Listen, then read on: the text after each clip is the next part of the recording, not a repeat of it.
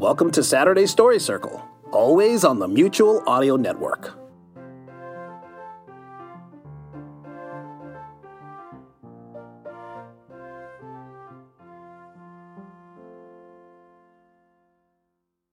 The following audio drama is rated G for general audiences.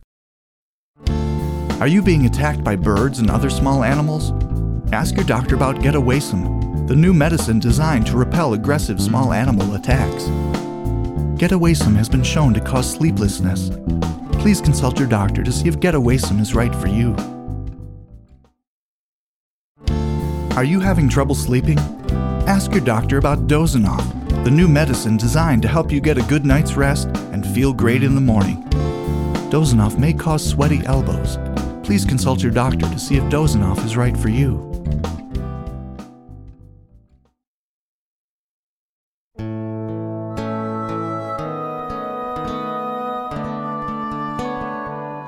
Hello and welcome to Archaeology Hour. On this, the inaugural broadcast of the show, we have a very important guest lined up. A VIG, if you will. But first, I would like to take some of your calls. The number is 1-800-555-8241, and our engineer Charles is standing by to field your calls. I am your host, Monterey Shepherd.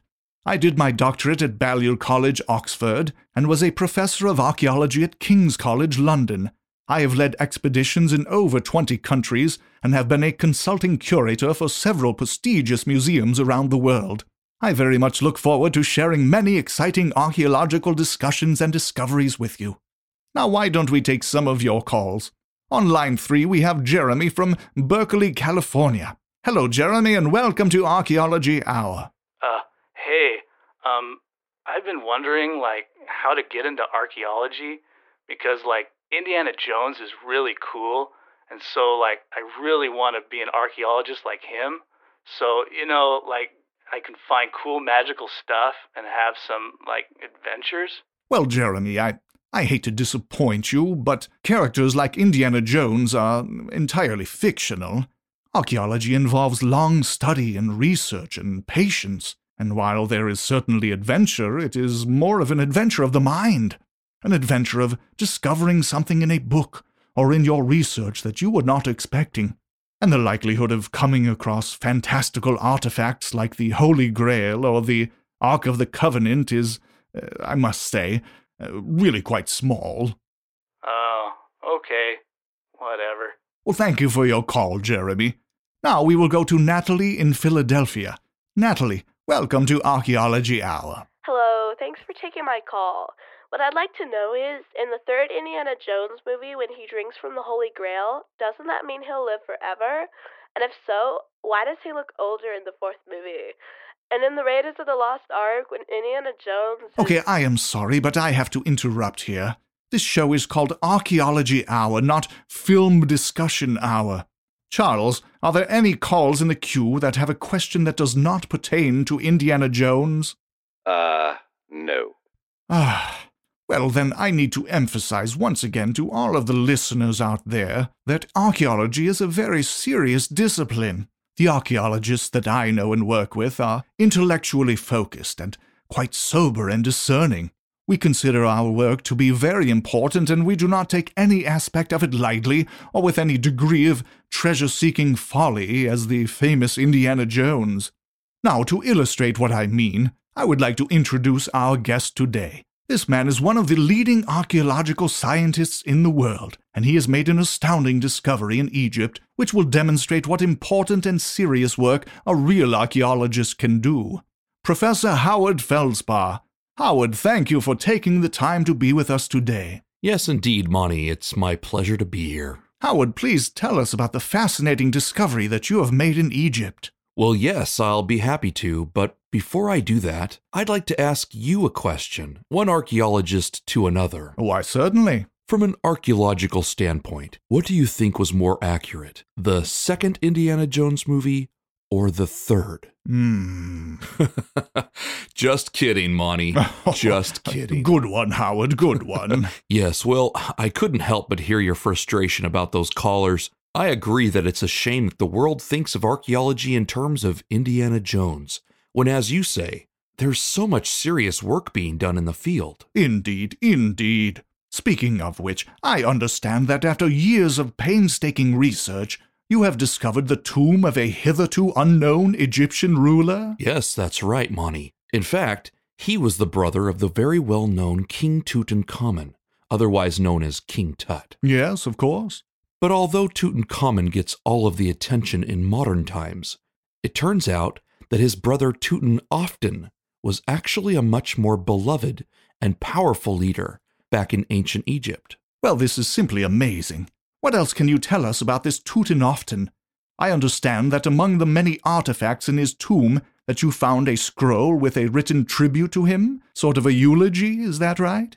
Yes, and though the translation is a bit crude, I have to say it's quite a stunning and very poetic description of his life.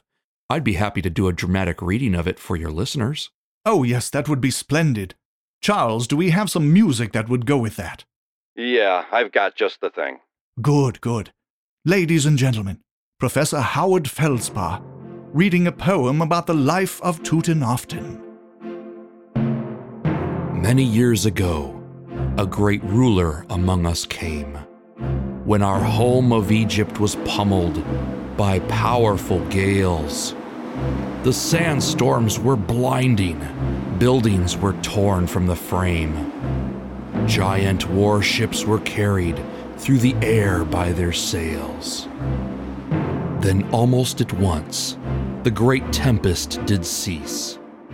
A child had been born, and hushed prayers were spoken for the prince Tutanoften, whose arrival brought peace, and in whose presence a giant wind had been broken. He grew up with faith as immense as his wealth. He sang praises to Ra in a glorious medley.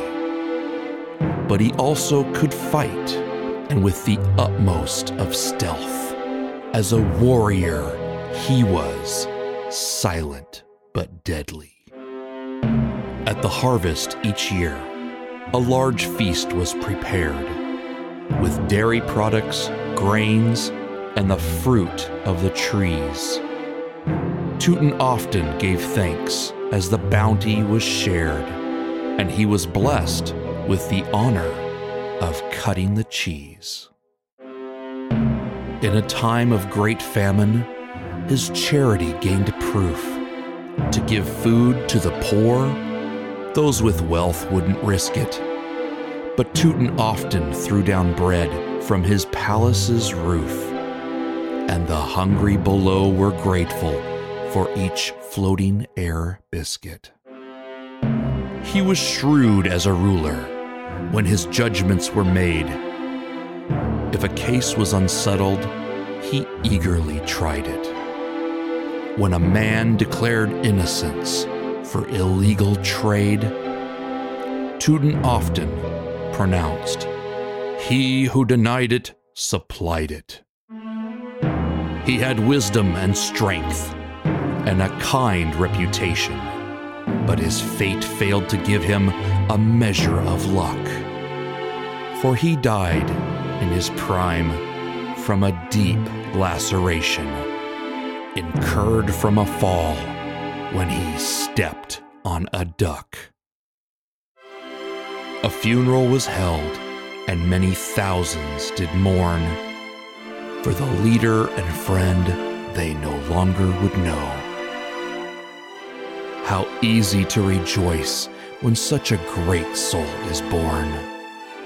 But it's always much harder to let one go. Oh, thank you, Howard. That was, in a word, breathtaking. It was so powerful my eyes were tearing up. Yes, I know. You can tell from the poem that he had quite an air about him that everyone around him really responded to. Yes, indeed, and we will get a much bigger whiff of that air, so to speak, right after the break. More with Howard Feldspar as he tells us all about Tutanoften, coming right up. I am Monterey Shepherd, and you are listening to Archaeology Hour.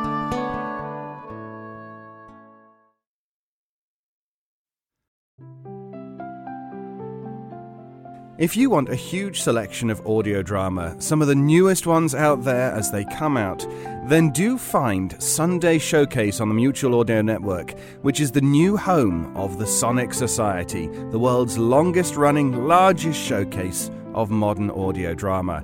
You can find us on the Sunday Showcase feed, or if you want to hear all of the day's worth of audio, then you can find it on the main Mutual Audio Network feed, wherever you get your podcasts. The Mutual Audio Network. Listening and imagining together.